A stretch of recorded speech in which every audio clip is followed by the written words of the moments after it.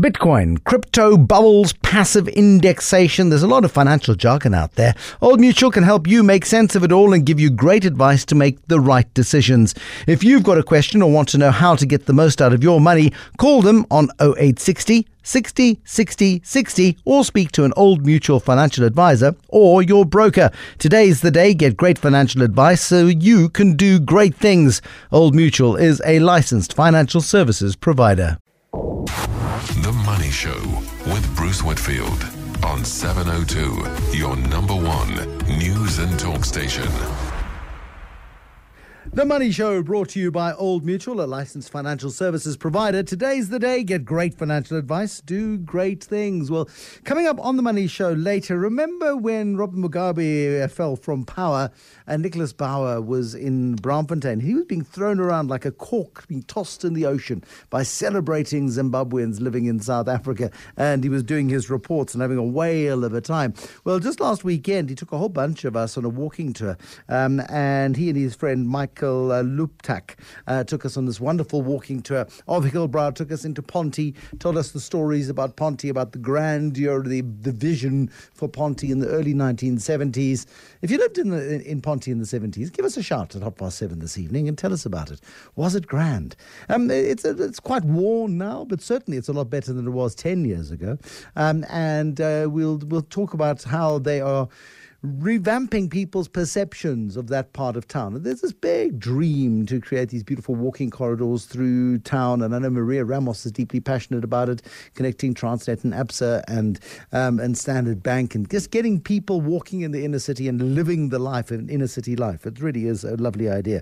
So looking forward to that. Andy Rice is here with the Heroes and Zeros. We'll talk to the head of sustainability at Woolworths. I mean, the frustration you feel when you go to Woolworths and you throw away the rubbish, and the plastic bag that you bought your groceries in is as full as when you bought the stuff because of all the plastic inside it. And all of that's been going to landfill, and there's a commitment from Woolworths today as to how they're going to deal with that. Your fast fact tonight on 31702 and 31567. Whose chief executive has quit amid speculation that he might be gearing up to run for the US presidency? There's a chief executive. He's resigned. Oh, yes, Norman McKechnie. Absolutely right. I'm glad you only mouthed it quietly. It is correct.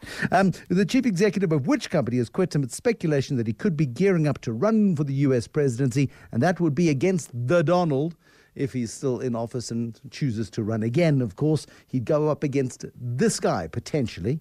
He hasn't confirmed his intent yet, but he said he's interested in political office. The Money Show on 702. Your number one news and talk station. Horrible day for the market, horrible day for the economy, horrible day for you and me, frankly. And amongst all of the political hype and the thrills of dodging a full-scale downgrade to junk, you may or may not have noticed that the economy was having a horrible first quarter of 2018. We've seen the gradual upgrading of growth forecasts in recent months, but the first quarter is the worst in about 9 years. The economy contracted by 2.2%. The first quarterly contraction in a year and the worst quarterly contraction in 9 years. The rand weakened. Yields on benchmark bonds rose. Retail and banking shares fell sharply. Goolam Ballim is the Group Chief Economist at Standard Bank. Lots of commentary today about how this casts a pall on the Ramaphosa administration, but people simply don't understand that it's not the Ramaphosa administration that made the first quarter contraction here, Goolam. Sure, Bruce, but you're being a little bit sophisticated. I guess most people who, on a surface analysis, say Mr. Ramaphosa ascended to the helm of the party on the 20th of December, became state president in the middle of February, and, of course, as you say, the first quarter reflects one of the weakest performances in decades. But you are also correct in suggesting that the optimism that had earlier gripped South Africa seemed to have faded. But I think what it really reflects is a misunderstanding of the channels of transmission and also the lag. So what I'm basically saying is that we must condition ourselves to recognizing that the Ramaphosa dynamic will have possibly two phases. The first phase will be political stabilization, and it has largely revolved around personnel changes at key institutions from government, state-owned entities, and even SARS for that matter. That political stabilization will in turn yield governance and growth dividends. And I think that will become more forceful in the latter half of this year and most meaningfully in investment. And that is the key point. I mean, you don't turn around an oil tanker in 30 seconds. It takes an awful lot of time and an awful lot of planning in order to do it. And he's put the building blocks in place for future growth. But I look at this as an opportunity as well, Goolam, and tell me if I'm being a little bit Pollyanna-ish here. But when I see a horrible number like a contraction of 2.2%, it sends the very, very clearest signal ever to a new administration that it needs to do things differently in the future to the way in which they've been done in the past. So firstly, I think just maybe tackling the data a little bit more meaningfully. There's a great deal of cyclical shock in the numbers, and by cyclical we mean it's near term, it won't be enduring, it won't be lasting. So for example, when in 2017 we had quite vibrant agricultural production on the back of a revival, as I say, following the drought conditions in the preceding year in 2016. And so in 2018 we know that agriculture won't be as lively, there won't be that level of verve. Admittedly, pronounced decline in Q1, but it also means that you won't have a similar pronounced decline in Q2. In other words, it will smooth out. So I suspect that, yes, it does galvanize the minds. It does create a sense of urgency. In a sense, business markets will ultimately respond to favorable incoming data. It's helpful that we look for the rearview mirror and we're a little bit startled to galvanize us. So I can subscribe to your psychological thesis. Yeah, I mean, it's the biggest quarterly drop since 2009. It's not a pretty picture. Agriculture did terribly. Mining fell. We're getting a new mining charter. Manufacturing fell 6.5%. Construction fell 2%. I mean, it was a torrid quarter. How does it affect full-year growth? You talk about full-year growth beginning to recover in the second half of the year, but do we get to the levels of 2%, which people up until today have been forecasting we might actually be able to reach this year? So 2% annual growth for this year may have just slipped away. I think the range of possibility will be between 1.6% and 1.8%. You highlight, for instance, that we've had contraction in 6 out of the 10 sectors in our economy. And just you also spoke about mining. But just to highlight, for example, why we can avoid looking through the rearview mirror as it is going to not necessarily cast an enduring fall, if you consider, for example, there's already lively discussions and more constructive discussions with respect to the mining charter. Also, the utilities, or call it electricity, that sector also saw shrunk output. But we also know there has been a more than $3 billion signing for renewables energy production. So that suggests, a short to medium-term kicker in terms of construction, and also a more longer-term kicker in terms of available energy supply. So again, and perhaps I am being repetitive, the rearview mirror does seem somewhat startling, but already there has been a policy recalibration that suggests if we look through the windshield, the front windshield, we'll see some acceleration. And I would say between 1.6 and 1.8% growth this year, but I would remain wedded to the notion that quite possibly we could grow by around 2.3% in 2019. Adrian Saville at Cannon Asset Managers pointing out today that South Africa's gone nowhere economically for 10 years. And he says it's of far greater concern than any short-term number. The fact is that South Africa's population growth rate of 1.5% a year comfortably exceeds our economic growth. We're growing the number of people in the country faster than we're growing the economy. Therefore, gross domestic product per capita, each one of us feels poorer, and there's a good reason why we feel poorer, because we are poorer. So, look, I think Adrian's being generous when he said we've gone nowhere. I, in fact, think we have sunk. And by that I mean a decade ago, our trend, our natural athletic rate of performance was around 3.5%, maybe 4%. During the Zuma years, that subsided to a natural rate of growth of between 1% and 1.5%. So if anything, we destroyed our underlying potential. But that having said, I think we're now in a process of recalibration, rebuilding that infrastructure and rebuilding structural growth momentum. And just to conclude, I guess, on your very correct, elegant and correct point about population growth being roughly 1.7%, that should be our minimum aspiration. The economy must grow at 1.7% or better, because it is then only at that rate or above 1.7% that we're generating per capita GDP growth that is positive. And that, aside from being societally welcome, is also one of the factors that the rating agencies look at when you have positive GDP per capita growth, it puts you into the prism of enjoying possible upgrade. And of course, when your GDP per capita is shrinking, that will likely send you in downward spiral, lock you into junk, as we probably are. Goolam Ballim, thank you. Cell phone signal sadly going into junk, but we heard plenty. Group Chief Economist at Standard Bank, Goolam Ballim, this evening. Yeah, the growth number, it was awful. The growth number for the last decade has been atrocious. Are we turning a corner? We certainly blimmin' hope so. The Money Show. The markets.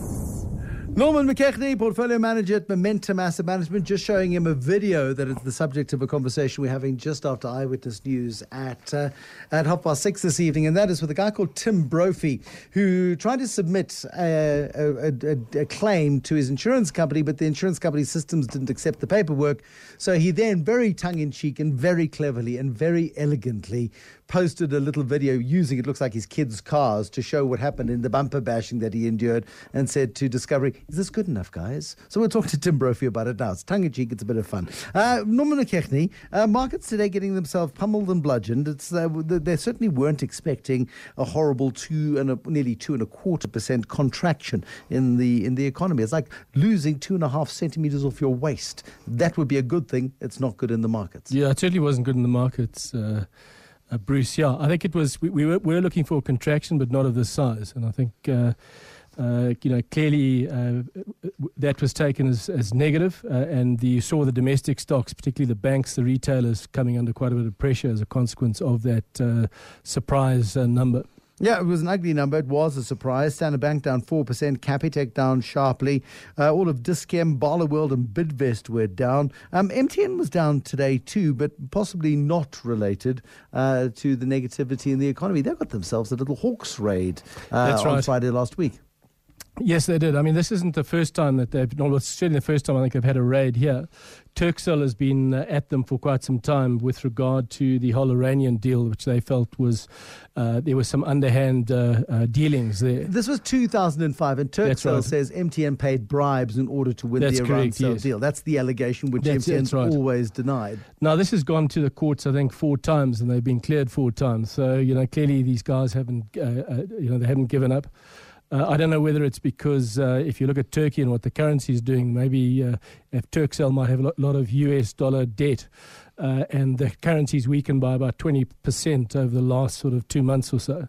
But no, I think seriously, clearly they think they've got a case, and they've now got the hawks on it to try and find the information which they clearly didn't have before when they tried to bring this to the court. There was a private citizen who was the chairman of MTN at the time, a young man called Cyril Ramaphosa. That's correct. I mean, one would hate to think that there's a political motive to this, but I don't think so. No doubt. Because they've come for MTN several times on this.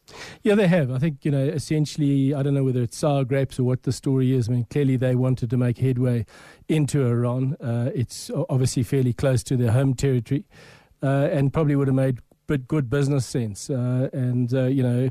Clearly must be allegations that have been running around, and they haven't given up. They've continued to pursue this. The Hawks also arrived at the law firm Weber Wenzel on Friday and said, we'd like some documents, please. And Weber Wenzel did what lawyers do and said, no, it's private client information. Go away. So there's a bit of a standoff there between Weber Wenzel and the Hawks. When companies want to raise capital, there are lots of ways of doing it. That's right. One of the ways of doing it is through a thing called a rights issue. Right. And that is when a company says, okay, we've run out of money, or we're running short of money, or we need more money, we want to pay off some debt.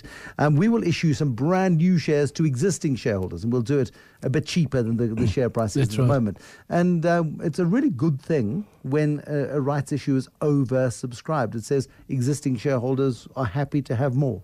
I think that's right. I think, clearly you've got to look at the company that's undertaking a rights issue. I mean, often, if a company's got too much debt, you've got to really question management. Why did they get themselves into this situation? I think if you look back at a company that did particularly well in terms of raising capital, not necessarily always with the rights issue, was Bidvest. And you go back to Bidvest probably in the 1990s, and they made a number of acquisitions, and they placed that with one particular pension fund, one investment manager who did particularly well out of that. Who was that? Gaston and Telm at Standard Corporate Merchant Bank, or Standard Merchant Bank. And so he was a great supporter of Joffy, and clearly him, and I think it was Adrian Defay as well, supported that. They had the vision they saw, and clearly the business still talks about that, which is it's return on capital higher than cost of capital. And if that happens, you actually generate cash in the business. But often you have rights issues, and what you've got is businesses that have taken on too much debt. One of those examples is probably Sun International, where they've just had a rights issue. Currently, as we speak, we have an accelerated book build in Harmony. And they've got, clearly what normally happens with these gold companies, they don't cover their cost of capital over the cycle. And they've got expansion plans, etc., which Harmony does have. And they require capital, and they've come to the market to raise capital this evening. But essentially what a rights issue is, there's the difference between the rights issue and accelerated book build. Accelerated book build, you can literally, if your shareholders give you permission, you can go to the market, raise the capital. A rights issue requires a whole lot of documentation. And you have then the right, if you own the shares, to take on further shares at the discount, as you mentioned earlier. Forgive me for being a cynic, but if the casino business was so good to its customers, surely if you're Sun International, you just go and play your own casinos and you win all that money, and that's your capital raising. But it doesn't work. No, it doesn't work. That's why they're still in business. Exactly. So yeah, that's a warning to you.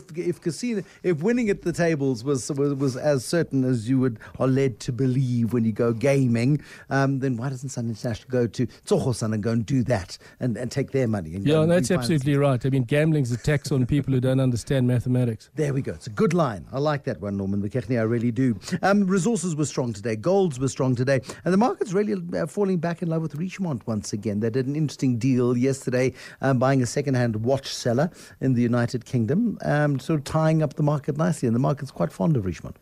Yeah, it is. I think there's a lot of, there again, they're a company that generate a lot of cash. Their return on capital is well above the cost of capital. They have probably about 13 billion odd euro on the balance sheet. They bought the particular company, which is a second-hand seller of watches. That's expensive watches. It's called Watches of the World. Yeah, that's right. And so you would buy your Rolexes or whatever on that. And clearly they've got Cartier and various other watch brands, LVMH, Louis Vuitton, Moet Hennessy. That's right, but that would be a competition. They've got something, LMH or whatever it is, that produces watches, but yeah, and Piaget and whatever. So, it's obviously a platform that they could probably use. I mean, the sort of, I think it's about 85 million, the turnover is about 85 million pounds. They make profits of about 5, and it's maybe another way of extending their sales of their new watches with the second-hand watches that get sold there. Norman McKechnie, as always, thank you very much. Portfolio manager at Momentum Asset Management. Earlier on, I asked you whose CEO is to quit amid speculation that he might be gearing up for the US presidency. It's a guy who I've been waiting for 10, 12 years to interview. And I was looking so forward to it. He wrote a book called Pour Your Heart Into It. And he's the founder of Starbucks, a guy called Howard Schultz. I go away, I take one long weekend out of 100. And Ray White stands in for me. And who does he get to interview but Howard Schultz? What a lemon cheek. But anyway, Howard Schultz announcing that he's stepping down from his jobs at Starbucks on Monday. After 40 years at Starbucks, he did take a break from being chief executive for a while, and it went a bit pear-shaped. So he stayed on as chairman and chief executive, which is frowned upon in many parts of the world. But Starbucks has done well. He took over 11 stores in 1987. And now, it's got 28,000 stores, 77 countries, including some shops in South Africa as well. There has been speculation for several years that Howard Schultz has got some presidential ambitions. He acknowledged that he's got political ambitions recently in the New York Times.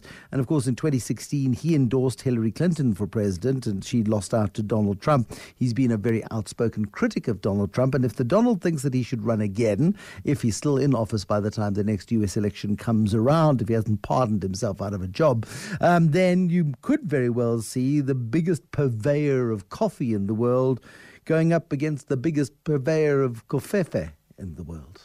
The Money Show is brought to you by Old Mutual, a licensed financial services provider. Today's the day. Get great financial advice. Do great things. Good evening. Welcome to The Money Show. Andy Rice is here already, champing at the bit, ready to unleash himself on heroes and zeros, claws being sharpened. We've got a couch outside the office, outside the studio, and it's torn down the side from Andy. He's sharpening his claws on a Tuesday night as he gets ready. And all of you, quiver in your boots, because is tonight the night that he picks on you and your brand and your advertising campaign? Or does he give you a hero? Nah, he's going to pick on you. On the next Money Show, Tumisang Khabosele. He's the founder and chief executive of a bus company, Africa People Mover. He's our shapeshifter, former Bowman Gilfillan lawyer, chatting to us about how he went into the bus industry and is stealing the big bus company's lunch.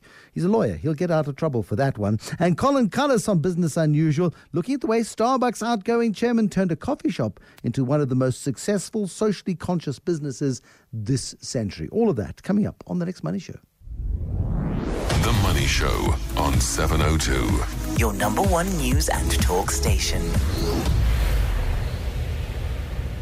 So coming up in a little while, Feroz Kaur, who is the head of sustainability at Woolworths. If you've been shopping at Woolworths recently, you know the amount of plastic that you end up throwing away once you've unpacked your groceries. And they've made an enormous commitment today to get rid of a lot of that plastic and to ensure that you don't have this problem 2 or 3 years from now. It's not like flicking a light switch, unfortunately. It's a lot more complicated. Don't you hate the admin when you got an insurance claim? And it's with insurance, like with anything else, there is a huge amount of admin that has to be done. And sometimes it feels like a deliberate ploy to deter you from making a claim. Forms and bureaucracy and the stress of making sure you get up each and every single fact absolutely right. Otherwise, you might get your claim repudiated. And often the forms themselves are unintelligible. And so you sit there going, it could be any one of 6 answers. And you go, they're doing it on purpose. But anyway, Tim Brophy is a guy I spotted on social media today, posting the most innovative insurance claim I have ever seen. Before we talk about the insurance claim, Tim Brophy, do tell us what you did. You went through the traditional channels with pen and paper and fax machine or internet, and you couldn't get your claim through. Hey, Bruce. Yeah, well, so what I did was they sent me an email saying I needed to describe the incident, get a case number, and then send a sketch. And it was Discovery Insure, and I was like, well, I can do most of the stuff on the app, but this is a little bit arcane for me. So I decided to do the video just as a more innovative way of doing a claim sketch. I've done lots of those before. I did art in university, and I'm not sure how seriously people take those things, but so I sent the video through, but their mail servers actually blocked the video. So I see. Okay, I thought the mail servers blocked your original claim, and that's why you did the video. But I like the video. No. Describe the video to me, if you would, you being the creative type. Well, so my wife was somewhere, and she'd left her car in the parking lot, and someone dinged her into the back of her car. And she came out, and there were some details that were left behind and things. So I basically just reenacted this using some cars. And I heard you say in the intro earlier on on your show, I must have used my kids' cars. Well, the truth is, I don't let my kids touch those ones because those are mine. Oh, you have your own toy cars. These are wooden cars with very colourful wheels. What are they? Collector's pieces? What are they? Yeah, they're called Automoblocks. Okay. I'm not sure where you get them. There's a couple of specialty shops here and there that keep them. I got them as a present one year.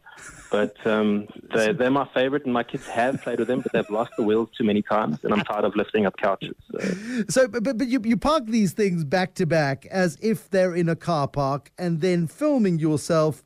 I can imagine you making the sounds, going vroom, vroom, and reenacting the accident.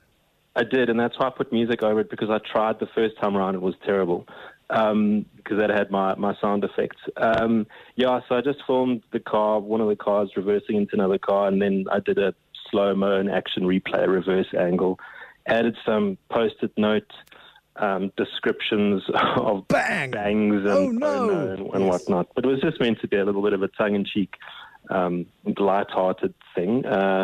But I didn't expect it to kind of get as much exposure as it did, I'll be honest. That's just a really novel way of doing something that is ordinarily so bloomin' boring. You've changed the game, potentially. Have you had a response from Discovery? Have they said, okay, here's twice the claim for being an innovator? So I haven't, it's been a little bit hectic, but I haven't seen on Twitter any kind of response from Discovery, but I did see, I got a claim approval email. What I had to do after I got this, the mail servers blocked your message because it could possibly contain a non-related work attachment or work-related attachment.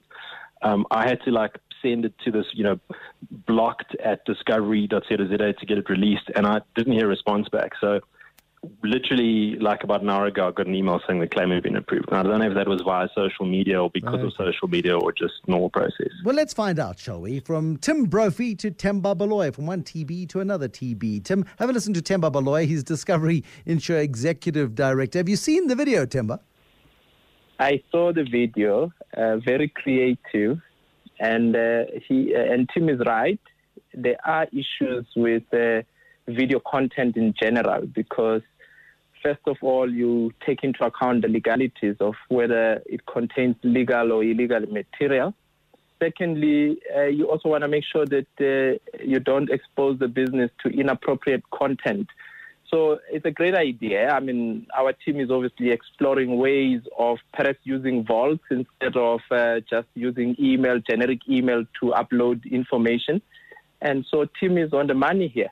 So, I mean, would that legally, in terms of your T's and C's, apply? If somebody submitted a video like that in future, would that be legitimate? I mean, it's easier to make a sketch, frankly, but it's quite an innovative way of giving a 3D reflection to what happened in an accident. Is it acceptable or not acceptable as a legal document?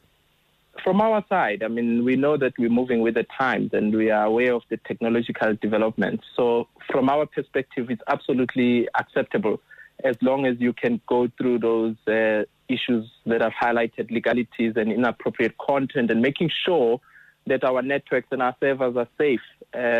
So absolutely, there's no doubt, Bruce, that we are going into a video content environment and we're moving into podcast environment in a big way. You can just see in terms of the money that is generated out of advertising from podcast content and video content. Themba Baloyi, thank you. Discovery Insure Executive Director. Tim Brophy, you've got a new business line for yourself. You could do accidentrecreations.com or something. There's something there. How long did it take you to make the video? Was it worthwhile? So I hope no one from work is listening, but I was on a conference call, and it was one of these things that you listen into. No, it was about, I think it was 20 minutes. It was only on my phone. Okay. Yeah, it would have been quicker to do the sketch, wouldn't it? Yeah, absolutely. But, but then you wouldn't have got an interview on the radio, and Themba Baloyi wouldn't have said, hey, well done. So, hey, everyone's a winner. Tim Brophy, thank you. And Themba Baloyi, thank you for being a Sport Discovery Insure Executive Director. An innovative way to tell your insurer what happened in the case of an accident. 702 and Cape Talk. The Money Show. Feroz Kaur joins us now, the group head for sustainability at Woolworths. And I was telling you earlier about the horror stories that you have. As you go, I went to a landfill site the other day, Feroz. Have you been to a landfill site recently and just seen the huge quantities of plastic and rubbish that litter the place? I have, Bruce, and that's part of that's the reason why we're moving this way and made these commitments today. I mean, for years, many of our listeners have been very critical about the amount of plastic that accompanies grocery purchases, especially from Woolworths, because you guys do pride yourselves on presentation and protecting the product. But it's got to a point now, Feroz, where I think you acknowledge, and in quite a long press release, that it simply can't be justified anymore to have these sorts of single-use plastics and other sort of the polystyrenes and other things that simply go into these landfills and create a problem for generations to come. Yes, and that's I mean, the press release was lengthy because there were so many things to cover. I mean, this is such a huge area and there's so much to do. And so, I mean, we identify that there's an issue, and single-use plastics particularly are a huge problem. I mean, you use them once, but they just last forever. I mean, I read a stat somewhere that said that every toothbrush you ever owned is sold somewhere in the world. I mean, that's a scary thing to contemplate. And so we were embarking on this journey to address these problematic issues and work systematically through the business to address both the volume of the packaging and take out waste unnecessary, and also the type of packaging we use so that ultimately everything we do use is recyclable. You're committing to, by 2022, that all your own brand plastic packaging will be reusable and recyclable, but you've also in a very strong and unique position to put pressure on your own suppliers to also supply you product in similar packaging, surely. Ultimately, that's the idea, Bruce. We want to ensure that everything in our store is recyclable. I mean, we're starting where we control, and that's our own brand, and especially in the food business, I mean, we have so much of our own brand product in store. And we want to ensure that from a business perspective, we ensure that our commitment starts at home and then we start it there. But absolutely, we will be engaging with our suppliers. And many of the global large FMCG companies are making similar commitments who are our suppliers, and we will be talking to them appropriately as well. You talk about this requiring 100% recyclable material. Explain the economics of this to me, because ultimately, you're not going to pay for it. Your customers are going to pay for it. Is this going to add an extra burden onto your customers? No, that's not the point, Bruce. I think there's when it comes to plastics, particularly, there are various polymers that are in use, and some are more recyclable than others. The other thing is that sometimes, in order to package certain types of foods, you get compound packaging. So you get plastic with foil on it, or you get paper and plastic combined. And the whole idea is to re-look at these kind of things and say, how do we do this better? How do we keep the same food quality and food safety and protect the food or the product while using alternate packaging? And the idea is not to make it more expensive in any way. It's just to be more appropriate in the choice of packaging. And also to eradicate the sale and the distribution of plastic shopping bags. So the green bags that you sell, I think, 50, 55 cents each or whatever they cost now at the tills, to say to your customers, terribly sorry, but we don't do those anymore. You need to bring your own bags, or you can buy this Hessian sack or brown paper bag or whatever it might be in the future. Yeah, and so we've done a lot of customer research going into this before making our commitments to ensure that we're addressing the correct issues. And plastic bags has been something we've been hearing about a lot. And we've taken the decision to say, okay, we hear you, customer. We're going to phase them out. While customers have complained, the other thing that we've picked up is that a lot of significant behavior change is going to be required. In South Africa, we're used to shopping in a particular way. We know if we go to the store, there's going to be bags there. We can buy them for 50 or 60 cents, and that's how we shop. And we ultimately have to change the way that entire way of shopping. And so the reason for the phasing out process up to 2020 is to take our customers with us on this journey so that they make the right choices when they're in store. And part of doing that as well is to ensure that we have an appropriate range of bags for them, so it doesn't become prohibitive to shop at Woolworths because the bags are too expensive. So we want to ensure that the customers come with us on the journey and that we have the appropriate alternatives in store for them. You must target kids, because kids are very good at making parents change their behaviors. I speak from personal experience. Make kids feel bad, they'll make their parents feel bad, and you'll achieve this really quickly. I mean, it's things like earbuds, those things made by Johnson & Johnson, those ones with a plastic bit in between. You're committing to replace those, for example, by October this year. And also the plastic straws, the plastic forks and knives that you give away at those little stations next to the microwaves. If people have bought a microwave meal, changing those to those dreadful but much greener wooden implements, for example. It's that sort of stuff which goes a long way possibly to address the scourge of plastic. It does, and those are particularly the earbuds. They just, if you read the stats, they're some of the worst offenders when it comes to cleaning up at beaches and so on, the stems of earbuds. So what we've committed to is, before the year is out, that we'll no longer be selling any plastic-stemmed earbuds. We won't be providing any plastic cutlery or straws in our stores. We've started already in our new format food store called Now in Cape Town, and we no longer provide plastic cutlery there. Our cafes will have wooden cutlery and paper straws by July. The stores themselves will phase them out shortly thereafter. We don't sell plastic straws anymore. We haven't done for a long time. But it's these little things which make a big difference. These are the things that end up in the environment and cause all the problems that they do. I remember paper straws from the 1970s, and before you were halfway through your drink, the thing had collapsed and you had the soggy, chewy blech. I mean, have they improved at least the making of paper straws? They've improved much more than that. I mean, it will last the life of a drink and a little longer. I mean, because Woolworths for years has been talking about the good business journey and talking about how food is sourced and how farmers are helped and how the organic sort of a path that Woolies has gone on. And there's always been that gap, and the gap has been packaging. When you look at 2022, which is just around the corner, as terrifying as that might be, compared to now, how much less plastic will Woolies be using? Less single-use plastic, perhaps, will Woolies be using than now? Well, I mean, look, from the type of things we mentioned, bags and then the small things we spoke about, we shouldn't be having any. In terms of the packaging we do on food, I mean, that's part of the journey now, that the product team is really looking at the the way food is packaged, ensuring that the type of packaging is appropriate, it's not excessive, and so on. So it's hard to quantify a number now, but we're hoping that it will be significantly less than it is at the moment. Feroz Kaur, thank you for joining us, the Group Head of Sustainability at Woolworths. What do you make of that? It seems like a good and progressive step by Woolworths. Many of you will argue that it's far too late, that a lot of damage has been done already, but you don't implement the stuff overnight, and it does take a huge amount of work all the way through the supply chain of a business to get the stuff going, and they're doing it. And something as innocuous as an earbud, for example, one of those things that doctors tell you shouldn't be sticking in your ears anyway. Not only do you stick it in your ear, then you stick it in the bin, and that ends up in the landfill and ends up on the beach alongside the drinking straws and the plastic shopping bags and all of the other vulgar garbage that we throw away without second thought. Do yourself a favor.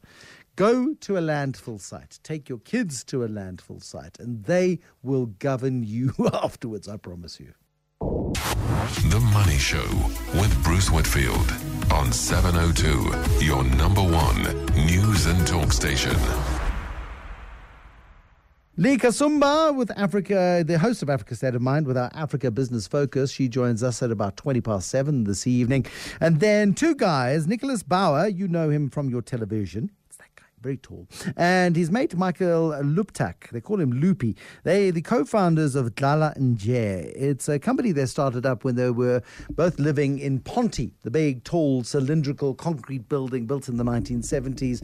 And I'll let them tell the stories about it, but it was built as luxury flats, triple-story penthouses. Very grand in its day, early 1970s. The vision was to have about 800 wealthy people living in this building. And at one point, there were some 10,000 people living in this Ponty building as Hillbrow went through some very, very difficult and dark times. There's been a dramatic cleanup, not only of Ponty, but there's some streets in Hillbrow which are marvellous. Alexandra Street in Hillbrow, lovely street, lovely blocks of flats. Great rental incomes for the owners of those blocks who have committed very significantly to that part of Hillbrow and have put in security and put in fingerprint access and serviced the apartments. And you talk to people who live in those apartments and they're very, very happy indeed and paying some pretty hefty rentals for the square meterage that you're getting. And people go, in Hillbrow? But I'll let Loopy and Nicholaus Bauer tell us some tales about what it is living in Hillbrow and promoting Hillbrow. Andy Rice with our Heroes and Zeros this evening. You've got a Hillbrow tale? Well, I've wondered whether you had read John Hunt's new book, which is called The Boy Who Kept a Swan in His Head. And it's John Hunt, the advertising guy? Yes, indeed. And he grew up in Hillbrow in the late 60s. And I lived in Hillbrow briefly in the 70s. But it's a really evocative narrative about Hillbrow in its early days. The boy who kept a swan in his head. Okay, big head. And the reason for that is only revealed in about the last chapter. Oh, so you've read all the way through, yes. Which is very good, Andy. Very committed of you. Now, listen, let's do Heroes and Zeros. I want to start with, but before we do that, isn't there a new movie? There is indeed. It's a fascinating movie. You should try and get to see it if you're Maboneng way, where the bioscope is located. It's a movie called Pluck, and it's if you like, a history of Nando's advertising. But it's more than that. It's an hour and a quarter documentary in the Encounters series, and it's really a look at the socio-political history of South Africa over the last 25 years through the lens of Nando's ads. And on a superficial level, you're reminded how many great ads they've made over the years and how much fun they are. But when it's juxtaposed with the developments in the country that were at the same time, you really realise that they were well woven into the fabric of the country. So it's both stimulating intellectually, and fabulously entertaining. Maboneng at the bioscope. It's like picking up a Zapiro annual from any given year. I think he's done 20 or 21 of these things. And by going through and looking at the cartoons, you relive that year. You can relive 20 years of South African history, 20 years of Nando's through their advertising. Yeah. It's genius. It's great. And there's a good juxtaposition then between the current affairs of the time and the advertising that it was feeding off. Yeah. And it's called... and the zeitgeist, the evolution of the zeitgeist through the new dispensation, as they say. And it's called Pluck. Pluck, yes. Bravery and what you do to a chicken. Absolutely. So clever. Double meaning. Double meaning. Oh, double entendre. Now listen, let's do a single entendre, and that's your zero.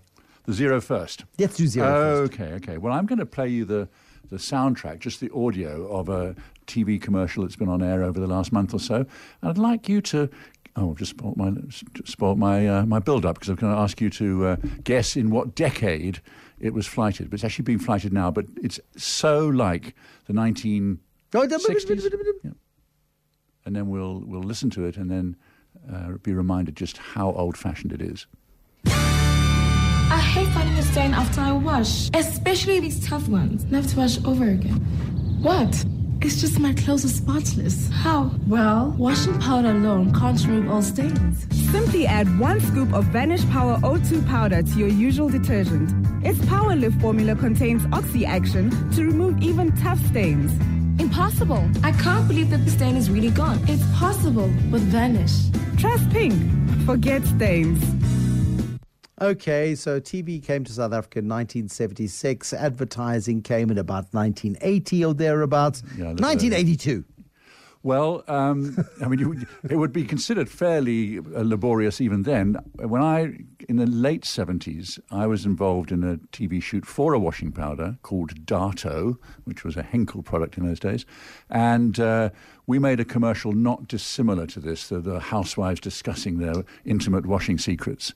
And it was thought to be a tired concept even then. But this is on air right at the moment. And you've got 2 young housewives discussing the problems they have getting the stains out of their family shirts. Okay. In reality, getting stains out of family shirts is a pain in the neck. In reality, Vanish does a good job on collars and cuffs, especially if you wear your shirts aggressively.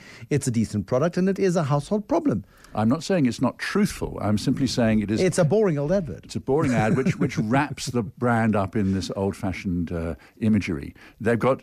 Even the 2 housewives who are talking have each got a washing machine in the same room. Because one was using Vanish and one wasn't. It is the most artificial construct you can come across. And I think that whoever owns Vanish should be thinking, how do we make this a bit more contemporary? How do we get our ad agency to... I suspect the ad agency was bullied into doing this. That doesn't look to me like a agency-led creative We should get our marketing solution. director to... Yeah. Vanish. Bruce, you're on form tonight. Hey, look at that. I made an effort, special one. And then, let's go to heroes, because I find your heroes far more uplifting. Well, there used to be an old guide to surviving life in the Royal Navy that said, if it moves, salute it. If it doesn't, paint it. And I think that would be something you could transfer to modern advertising life, saying, if it moves, then read it or something. But if it doesn't, slap an ad on it, because almost any piece of spare real estate in the urban environment seems to be made into an ad, which occasionally is a good idea. I can think of some like, there used to be a thing called Hotbox, which advertised on the inside of the lid of a pizza box. When you were feeling particularly good about life, you would order a pizza and there was an ad. It got you in the right frame of mind. But now I want to imagine that you are on a Mango flight and you're sitting there and you're thinking, I'm a bit hungry, I'm a bit thirsty, and you see the trolley coming towards you. You think, oh, good, but I'm not quite sure what I'm going to have. And then you pull down the tray to put your purchases on, and the tray is a large advertisement for Pringles, a decal that takes up the whole of the tray. And I just think that timing of that, just as you're thinking, I am a bit peckish, what shall I get?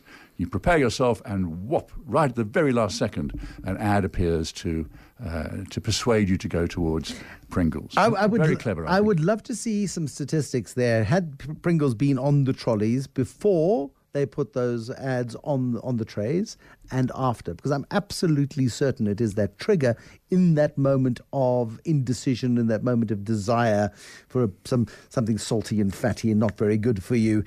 What can I smash into my face? Oh, I'll do that because you've told me I must do this. It's what they call the last few seconds of marketing, because once you've overlooked that as a purchase, they're gone. But if you can remind people about the benefits of the brand literally as you're being served it, then fantastic. It's really good. I mean, we've seen lots of use of advertising, particularly the low-cost carriers, and Mango is one of those. But I think the Ryanairs of the world and those have put on the headrests, for example. Hertz used to advertise a lot on the headrests. Now, I'm not sure that getting onto an aeroplane and sitting and putting my head against a Hertz-branded headrest is going to get me, when I go out of the airport, to go to the Hertz and to hire the car. It's a brand awareness, and it's fine, and it's yellow, and it's bright, and it's connected, it's travel, but... Ew. And if you fly Ryanair, it's like being on an airborne Istanbul bazaar. You just get bombarded with offers and messages and buy some lotto tickets and do this deal and here's a hotel, here's a car, all coming through the audio system. So there's no escape from that. That really is taking a good thing and pushing it much too far. I mean, I haven't been on Ryanair for a while. I've only ever been on EasyJet and Ryanair, and I found EasyJet a lot less offensive. Yes. I mean, as a commercial proposition, sure, you're flying for £3.99 somewhere very far away, but boy, you pay for it. Andy writes with Heroes and Zeros, some really nice ones there this evening. The idea that you can get marketing delivered at the last second to help you make your purchase decision. And Andy highlighting those trays on Mango flights. If you've been on one recently, you'll know exactly what he's talking about. And then the zero being vanish. He would like that ad to disappear off screens. And then, of course, the big one, and this is the news of the week, 1.25 hours well spent. If you go to the Bioscope in Maboneng, there is the Encounters Film Festival at the moment, and there is a movie there called Pluck, and it is all about the courage of the advertising campaigns of the last 2 decades of Nando's and how they've followed South Africa's zeitgeist and created a huge relevance for themselves beyond what is just normally seen as advertising. The Money Show. The Africa Business Report. Welcome to Lee Kasumba, the host of Africa State of Mind, who is preparing to do her walkabout. And her next walkabout, of course, is going to be in Ethiopia. Are you packed? Are your bags packed? Are you ready to go? There's a song in there somewhere, Lee. There definitely is a song in there. Honestly speaking, I think I've been packed for Ethiopia since the campaign started. I think Ethiopia is one of those countries, like I just want to discover it and find out more, find out about their coffee industry, find out about where mankind started and all of that, and also some of the business, of course.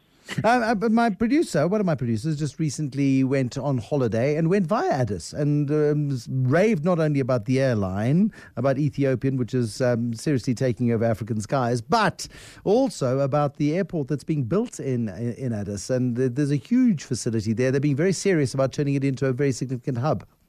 Yeah, they definitely are. I mean, I think Ethiopia has done quite a few strategic things. So firstly, the whole visa on arrival process for tourists, for African passport holders, which is great so they can increase tourism. But then also, I think in general, with the expansion of the airport and also with the airline, they have acquired, I believe it's Malawi's aircraft as well. They have acquired from there. But what they're trying to do and what they are doing with Ethiopian Airlines is that they have a lot of routes. They have great, they have great Dreamliners and all the rest. And they also are trying to make it a hub so that people can travel through Ethiopia versus if you're in South Africa and you want to go, to a different part of the world, you normally have to travel from South Africa to Dubai, then Dubai to the next place, if you use like a different airline, for example. So Ethiopian Airline and the airport and the country as a whole is trying to make Ethiopia a hub. And I think that they're really succeeding at that. So we are going to be looking at speaking to somebody about that and just to see how is it they're going about it, because they're the only profitable airline in the continent at the moment. Yeah, well, but Vuyani Johana's got 100,000 rand bet on the fact that he can do this in a couple of years too. So we remain hopeful. Now listen, oil comes from Angola. Oil comes from Nigeria. Oil doesn't come from Kenya, does it? No, it doesn't. But quite recently, it seems since 2012, there has been an exploration of oil in a county in Kenya called Turkana County. And basically, just a few days ago, they pretty much had a flag-off event, and they've sent the first few truckloads of crude oil from this county to Mombasa, because Mombasa is obviously where the port is.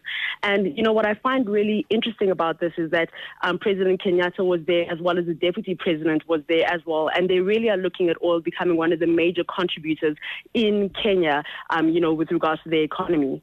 That's really good news. And then, I mean, one wonders whether or not you can sort of regionalize a brand. If you were in South Africa, we like to have made in South Africa, but made in Cape Town, made in Mpumalanga, made in Limpopo. Nigerians are trying this, and it seems to be working quite well. Yeah, so there's a state in Nigeria called Abia State, and basically in Nigeria in general, in the state there's a city called Aba. So in Nigeria there's always this thing that if you want anything made or duplicated or anything like that, you can get it done in Aba. And this is in the eastern part of Nigeria, And so basically what's happened now is that the governor, who's been governor for about 3 years, he launched his campaign, which is called Made in Aba. So taking what was seen as a negative and making it a positive, and also trying to boost the leather and shoe garment industry in there, in that is region, as well as in terms of agriculture and all the rest. And so what they've done is that they've really started to promote it a lot more. And the campaign has brought an estimated 1 million jobs into Abia State, which is really great. I think it's a great win. They also have about 300,000 apprentices in the different markets that have also gotten jobs. And also one of the big things about doing business in Nigeria in general is power supply and having constant power supply. And they've launched a private sort of power project where they're basically looking at ensuring that all of the shoe factories and all the rest will have continuous power the whole time. And the pilot project so far, for the first 6 months, they've had about 2,000 shops which have gone on with 24-hour power supply, which is quite a big thing if you're in Nigeria. Well, no, so sure. We know through load shedding how disruptive the loss of power can be, even if it is an inconvenience. But when you're trying to run a business and make a living and you've got no power, it's crippling. Some people very unkindly call Abia the China of Nigeria, or the China, and that's from its propensity to take other people's ideas. Yeah, well, I think it's from that, but I think it's also from the fact that things can be made really fast. So according to the governor's office, they said that an average of 2 million shoes are being exported from Abia State outside, which is quite a huge amount. And also just with regards to China, they even have sent some shoemakers from this area, from the state into China to upskill them a bit more. And they're importing a lot of machinery into the state from China in order to be able to put them, on a bigger level. And I think one of the big things is that we see a lot is that if you're not in the main state or like the main city, you kind of get left behind. And by the governor making sure that, there are jobs in the shoe industry, that there are jobs in poultry and farming and all the rest, and agriculture, he really is doing a really good job with regards to ensuring that the youth stay there and they develop that area as well. Otherwise, they'll end up with a situation where everybody will either be in Lagos or they will be in Abuja or they'll be in Port Harcourt. So it really is good to see that this governor is, making a stand for the people of Abia, and also that whole Made in Aba State. I think everybody loves, the whole title and the tag, and I'm sure you know about the Nigerian soccer kit. It was sold out pretty fast, and all of these tweets came out, and everybody said, "Oh, don't even worry about it. Aba already has a version."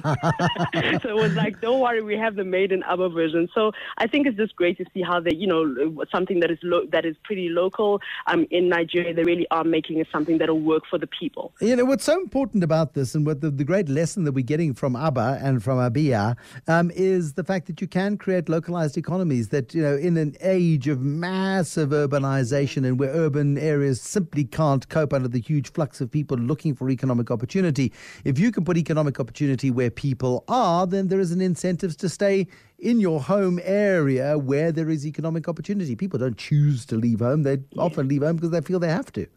And when you say that, it reminds me of Kumasi, when we had spoken a bit about Kumasi when I was out there. They're doing exactly the same thing, where they're making sure that they create opportunity for people in those, in those cities and in those states, to make sure that they don't leave home. And I think that that's really testament, and it's going to be the breeding ground for growing a kind of a better economy around the continent as a whole, if other countries kind of follow in these sort of footsteps. My thanks to you, Lee Kasumba, the host of Africa State of Mind. Before I let you go, when are you off to Ethiopia? I'm off to Ethiopia on the 17th of June, but in my head, I'm there tomorrow. Lee Kasumba, Africa State of Mind, in her mind, and she's in the zone for Africa State of Mind. Lee Kasumba. Listen to her podcast. She tells some fantastic stories, speaks to some fantastic people, and goes on some extraordinary travels. And Standard Bank is going to be sending her off there in the next 2 weeks or so. She'll be jetting off on Ethiopia, I think on Ethiopian, to go and look for herself and learn all about this this fantastic country, Ethiopia, which is taking the world by storm and really is boxing above its weight from an economic point of view, and is doing incredibly well. Looking forward to hearing Lee Kasumba's stories all the way from Ethiopia. In a couple of minutes' time, I'm going to introduce you to two guys, one of whom you know if you watch ENCA. His name is Nicholaus Bauer, and Michal Luptak. They're both the co-founders and directors of Dlala Nje, a tourism business which uses local suppliers, and it encourages people to get a different perspective on inner city Johannesburg, particularly the area around Hillbrow, where they both live, and where they both lived for some time. They were both residents at various points of Ponte, which is the tall cylindrical tower block in just off Joe Slovo Drive, of course, in Hillbrow, and you get great views of Ellis Park and great views down towards Kensington and Eastgate.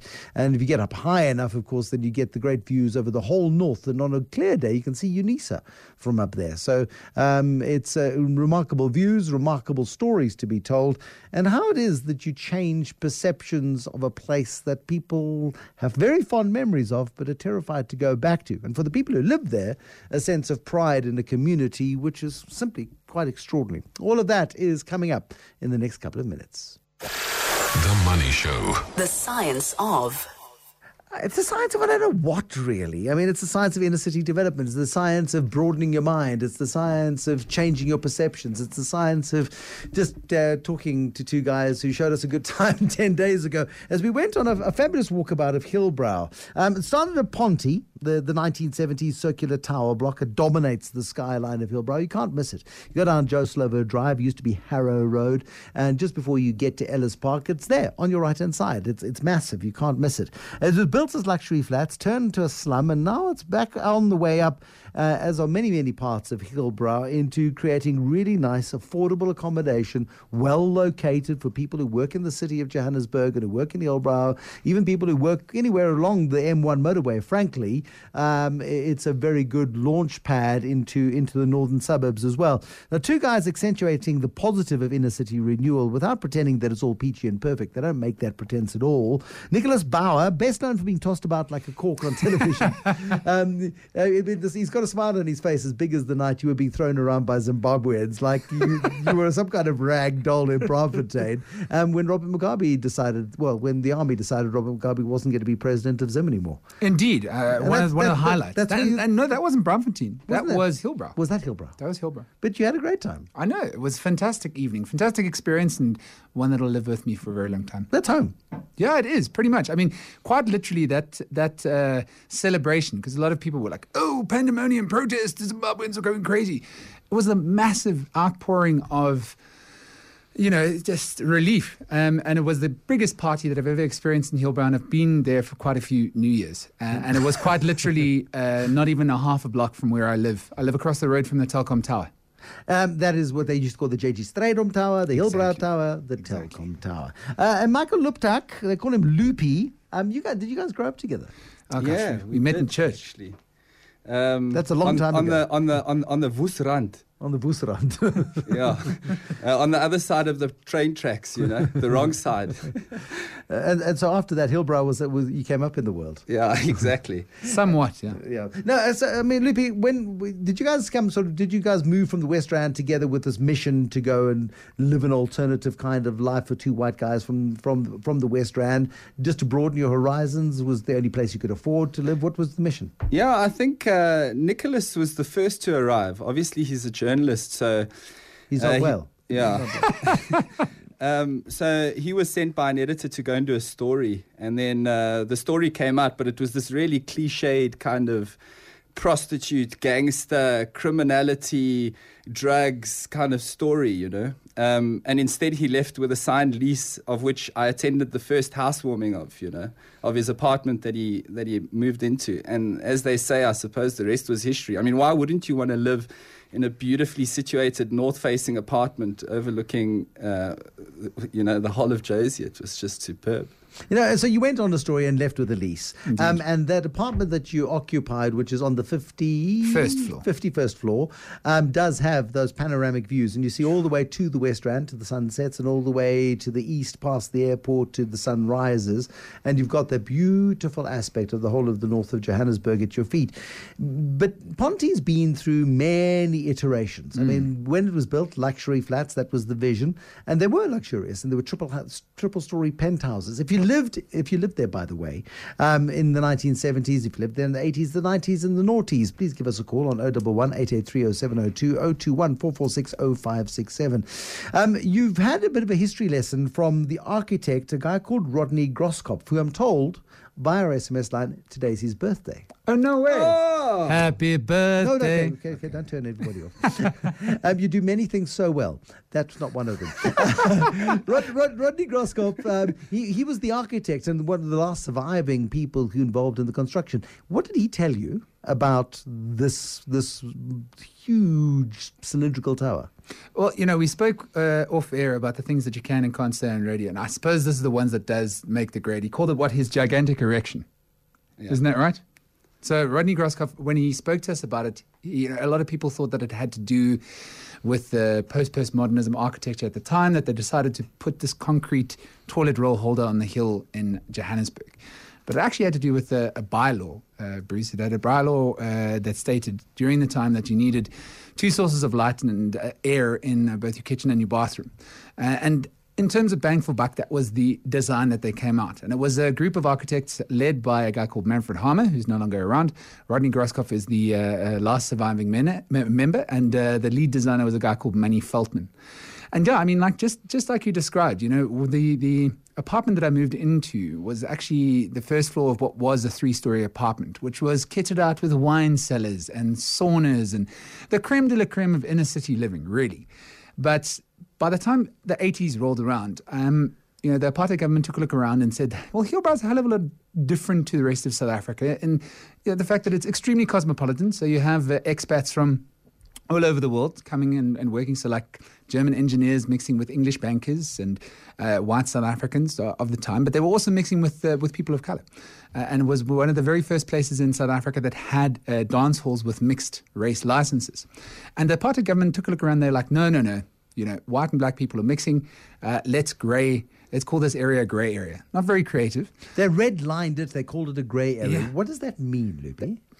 So basically it means that the apartheid government, because of the level of non-conformity and rebellion that existed in these areas, actually a lot of our political leaders today found refuge in these areas because they had this power to talk and not be prosecuted. Some of the ANC houses are still around Yeovil at the moment as well. So what the redlining meant was that government's response to this non-conformity meant that they were going to turn off the economic taps to the area, which meant that they stopped a lot of the infrastructure funding. They stopped looking after the parks. And then that's where Hillbrow slowly started to become the poster child for urban decay. And the perception that South Africans dearly love to hold on to because it just sells more, Absolutely. I mean, Hillbrow is a basket case. Hillbrow is a waste of time. You don't go to Hillbrow, and that's where you go to get killed or do all kinds of stuff that you wouldn't tell your mother about. Says Yvonne Gillespie, who emailed me a little earlier, I lived in the Phelan's Hotel in Hillbrow from 1963 to 1966 when I married. It was a great experience, totally safe. Restaurants, coffee bars, shopping, etc. My husband sang folk with Des and Dawn Lindbergh, who used to be, who were the big entertainment in the hood in those days. Carlington Motors in Hillbrow has a fantastic garage, and they serviced our cars. We never had a complaint. And then the wheels came off. Now, I would like to discuss, I responded to Yvonne earlier, and I said, the wheels have been found. Not all of the wheels have been reattached, but we know where the wheels are, and there are at least 2 of the wheels that are on.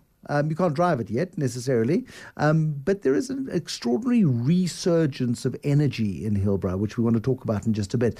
But Ponty went from being these luxury flats to at one point having 10,000 residents. It was built for 800 and had 10,000. That inner tube with 6 stories of... 15 stories of filth.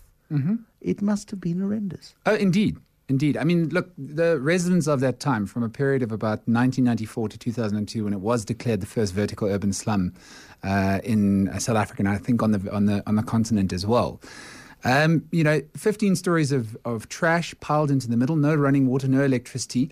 And obviously there wasn't a census at the time, but estimations go from 8,000 to 10,000 people calling Ponty home. And this was when, you heard all the stories about the underworld, the poster child of the underworld in Johannesburg.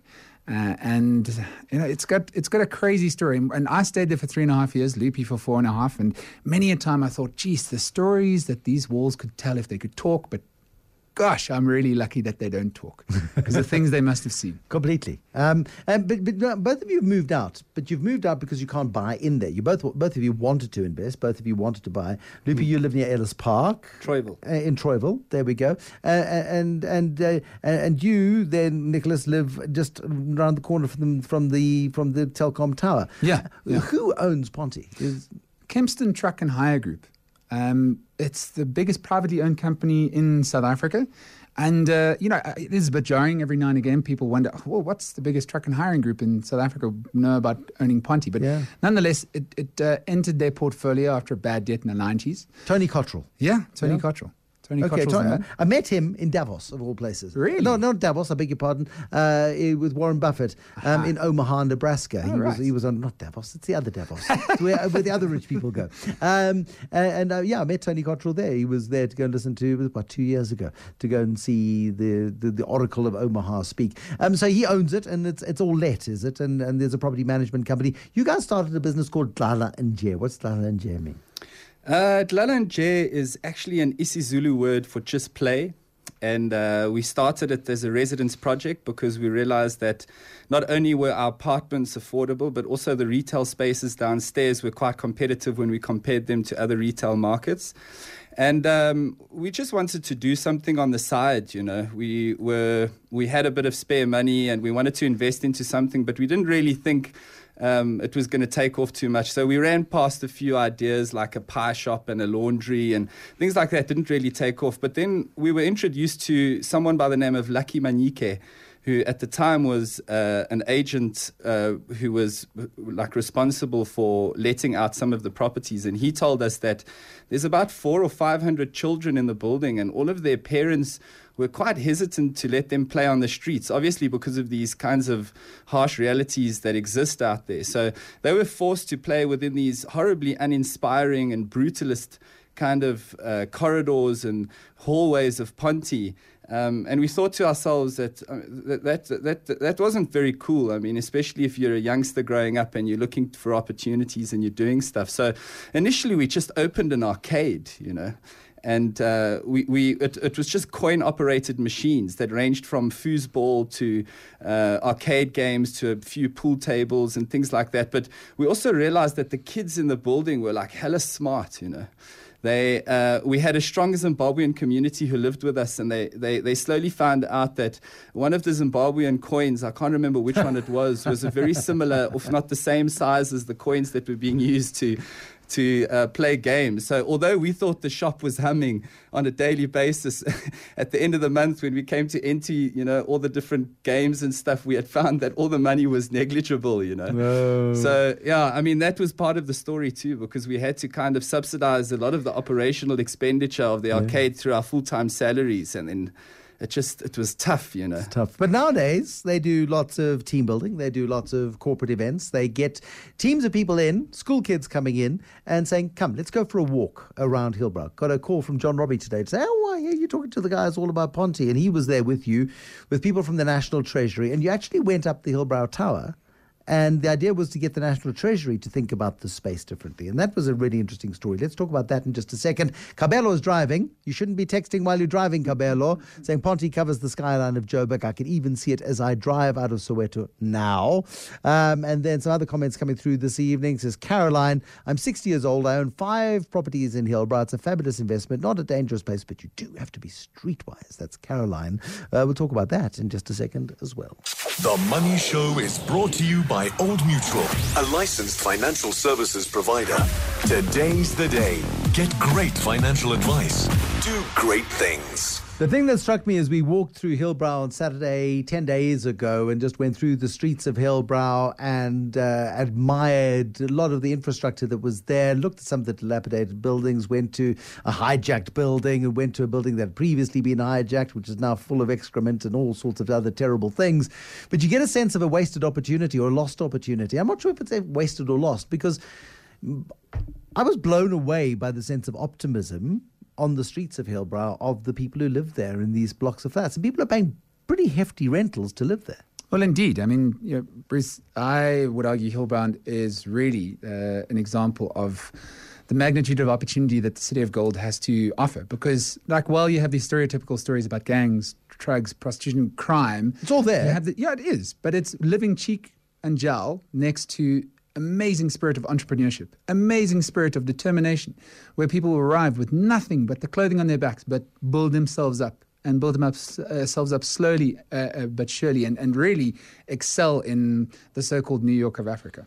Lupi, tell me about the wall, where it's like the most incredible sort of classifieds I've ever seen in my life. Yeah. Offline version of Gumtree. The offline version of Gumtree is bits of paper stuck to a wall. Yeah, so basically it's situated very close to an area where a lot of immigrants get into Johannesburg from various parts of the continent. And it's obviously, there's a spaza shop there where you can hook yourself up with a SIM card and things like that. But the really interesting part is Hillbrow has a lot of really good accommodation, and sometimes it's being used in different and interesting ways. But the wall that you're talking about is basically just an area where people use just chewing gum, and they take a leaflet or a flyer where they're advertising a room in there. It's almost like an Airbnb for Hillbrow, really, where people advertise some rooms in their own homes where you can stay to help pay some of the rent. And as a result, there are some buildings in Hillbrow that are somewhat overcrowded, sometimes up to 10 or 12 people staying in one apartment. And if you take the square meterage or the amount of rental that's kind of generated per square meter, you would be very competitive to some of the areas here in Sandton, surprisingly enough, because there's maybe 12 people, each paying, 1 or 2 or 3,000 rand. Boom, if you've got an 80 square meter, 100 square meter apartment, boom, you might as well be on Gwen Lane. No apartments on Gwen Lane. That's the home of the Johannesburg Stock Exchange. But doesn't White Monopoly Capital live there? So we're told. There were two old ladies sitting on a bollard nearby to this offline Gumtree. They've got a very special job. You have to recall my memory. They're like the verification agency. They're like the Fitch and the Standard & Poor's of Hillbrow. Well, aren't they the people who verify what goes on? They've got a cell phone, and if you want to phone, they will make the call and say, "Yep, looks pretty decent." You can give them an interview. I mean, just like Nicholaus said, there's a wealth of opportunity, and people are finding really interesting ways to help others or to even make a bit of income for themselves. So, those places do exist. Those ladies do exist. They do a fantastic job, But at the same time, I think a lot of the time people just phone and they say, "Look, I'm looking for a place to stay," and it just happens, just like anywhere else, I suppose that's what we really sell, is that the like normality of Hillbrow has been forgotten. Yeah, I mean, but what you do then is you bring people in and you get them to change their minds about an area that they otherwise might not have gone to or would have avoided like the plague. With those guys from the National Treasury, for example, it's saying, guys, this is a missed opportunity. I mean, one looks at the inner city of Johannesburg and there's lots of urban regeneration going, but Hillbrow's already got the infrastructure and the roads and the blocks of flats, many of which could do with a bit of a spruce. Lots of opportunity. Indeed. And the Telkom Tower is the greatest example of stakeholder misalignment that you could ever think of. Explain that. Well, Telkom Tower is owned by Telkom, which is a state-owned enterprise, or at least partly. And the city of Johannesburg has made efforts in the past decade or so to try and launch the Telkom Tower precinct. And now it's just sitting as a wide, gaping, open goal, waiting to be scored, that will completely transform the area around it in Hillbrow. And at the base of that is an old post office, a red brick post office, which has been sealed up and abandoned. I can only just imagine inside there must be some really nice Mboya wood. There must be really nice... and I kind of feel that there's a Saturday morning market vibe which could happen there. A little bit, like these markets that have sprung up all over the place. They're in Joburg, they're in Cape Town. There's a Braamfontein market. Why not a Hillbrow market? There's got to be an opportunity. And Mark Bounds, you could just give them that to run the market from. True. Very, very, very true. You're not using it. Not only that, but it's also 800 meters from the Constitutional Hill. Yeah. So, I mean, the nodes that you can connect within the inner city, that it's alongside things that are already happening. It strikes me, though, that where people get very comfortable in Sandton, people who get very comfortable in Rosebank, people who get very comfortable wherever they're sitting in their ivory towers, need to do this. Oh, of course, hands down. I mean, look, we are the highest rated tour operator on TripAdvisor within the Johannesburg inner city. We originally started by only having tourists come and visit us, then intrepid Joburgers. South Africans don't do walking tours. They're the best thing you can ever do in any city you ever visit anywhere. Exactly. That's changed though. And, we've also branched out as well into various other tourism markets, but we also do corporate training as well. Because at the end of the day, we live in the most unequal society on earth. And, a little bit of understanding as to how a market works on the ground is absolutely invaluable from a corporate perspective. So do you get people like, Lupi, do you get guys from 135 Rivonia Road, which is Nedbank across the road? Do you get them coming in their pinstripe suits and their ties and their brogues and being a little bit frightened and clutching their briefcases? Yeah, I mean, we have an interesting business as well that's centered around curating experiences for business, which helps us kind of isolate and build on leadership qualities that we think are required in a newer South Africa. So I've often had the privilege of working with some really interesting bankers and lawyers and all types of industry. And we generally get a brief to create a lot of discomfort because that's where all the magic happens, we're told. So we take people very much out of their comfort zones and we introduce them to the people that they're selling their products to and some of the employees that may be working in their office. And basically it just creates a beautiful empathetic lens to doing like socially responsible decision making as a business, where we understand that there has to be a shared value approach to everything that we do in South Africa.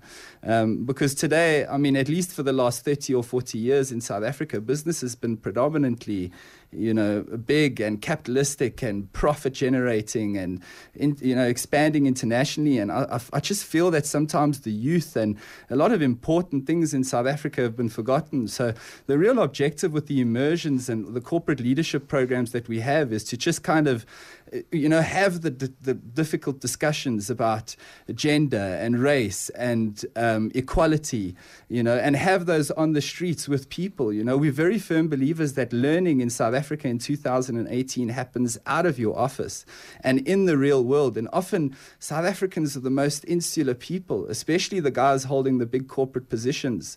So we're there to rattle them up a bit, Does it work? I believe so. For me, the greatest thing that has happened to us is not the almost R500,000 that we spend in Hillbrow on an annual basis in terms of our suppliers and supply chain. It's not the multitude of opportunities that we give to the kids in our community centre, but it's that actual change you see on someone's face when they arrive and they're completely out of their comfort zone. And they are, I mean, John Robbie, I don't know if he's listening, but he told me at the end of our tour, I decided to take my watch off before we went on this tour. It's not even a nice watch. But by the end of the tour, Bruce, they're in a shebeen or they're on the corner and they're taking selfies with the locals, and there's just, you can't measure that impact for me to just change people's minds. Nicholaus Bauer, he is there. You'll know him from ENCA, and his mate from the West Rand, Michael Luptak, known as Loopy. They run this business called Dlala Nje, and it is all about changing perceptions, all about shaking you out of your comfort zone. And it's really interesting, and it's something you really should do. Honestly, you should go and do it. The Money Show is brought to you by Old Mutual, a licensed financial services provider. Today's the day. Get great financial advice. Do great things. Karima is standing by in Johannesburg. Koketso standing by in Cape Town. I'm standing by to say good night. Until tomorrow. Bye-bye.